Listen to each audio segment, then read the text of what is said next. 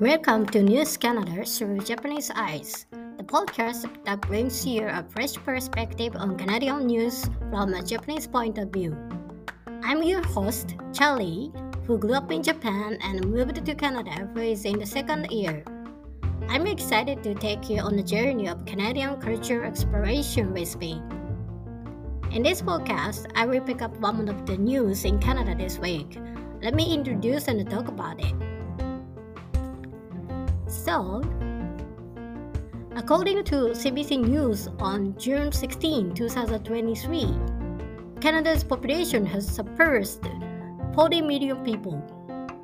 The Federal Statistics Agency's population clock uses modeling to estimate Canada's population in real time. The counter hit the 40 million mark just before 3 p.m. Eastern Time on Friday. Canada's population growth rate currently stands at 2.7%. That's the highest annual growth rate since 1957, when Canada was in the middle of its post-war baby boom, says Statistics Canada. Canada's population grew by a record 1.05 million last year, and about 96% of the rise was due to international migration, the agency said. The specialist said Canada needs to attract newcomers to fill jobs left vacant by retiring baby boomers. But the growing population also presents challenges, particularly with housing, he said. Average Canadian house price rose to $716,000 in April, up by $100,000 since January. The average price of Canadian resale home has increased 4 months in a row this year, according to the Canadian Real Estate Association.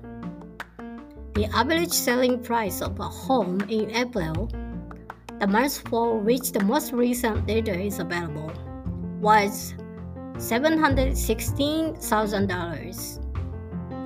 We are in the crunch. We haven't been building enough units across the country, especially at the affordable levels, he said.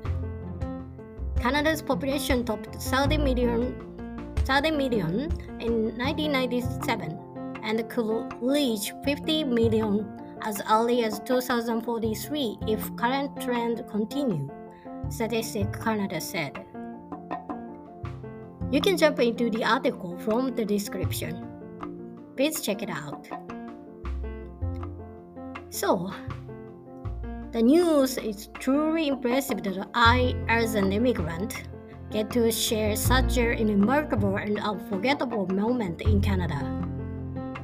Speaking about the ratio of migrants, which is reported to be 96% due to international migration, what could be the reason behind such a substantial increase? According to Google, the rise can be attributed to Canada's embracing of multiculturalism and immigrants. So I really agree with this perspective. Undoubtedly, Canada boasts one of the highest immigration rates per capita among developed nations. When considering the number of immigrants in each country,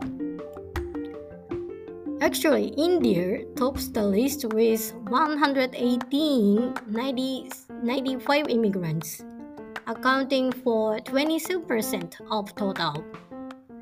Following that, China has 31,815 immigrants, 7.2%, and Afghanistan, Nigeria, Philippines followed. As for Japanese immigrants, the number of permanent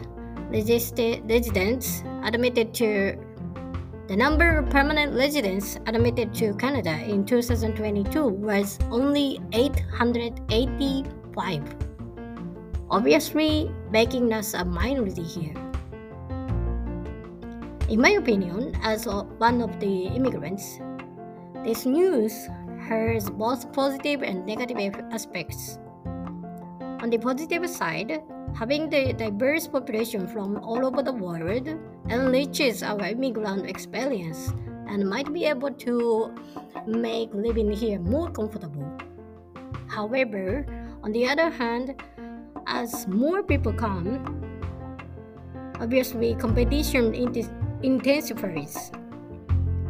Also, capitalism will be further stimulated. As mentioned in the article, the cost of living, including rent, will continue to rise.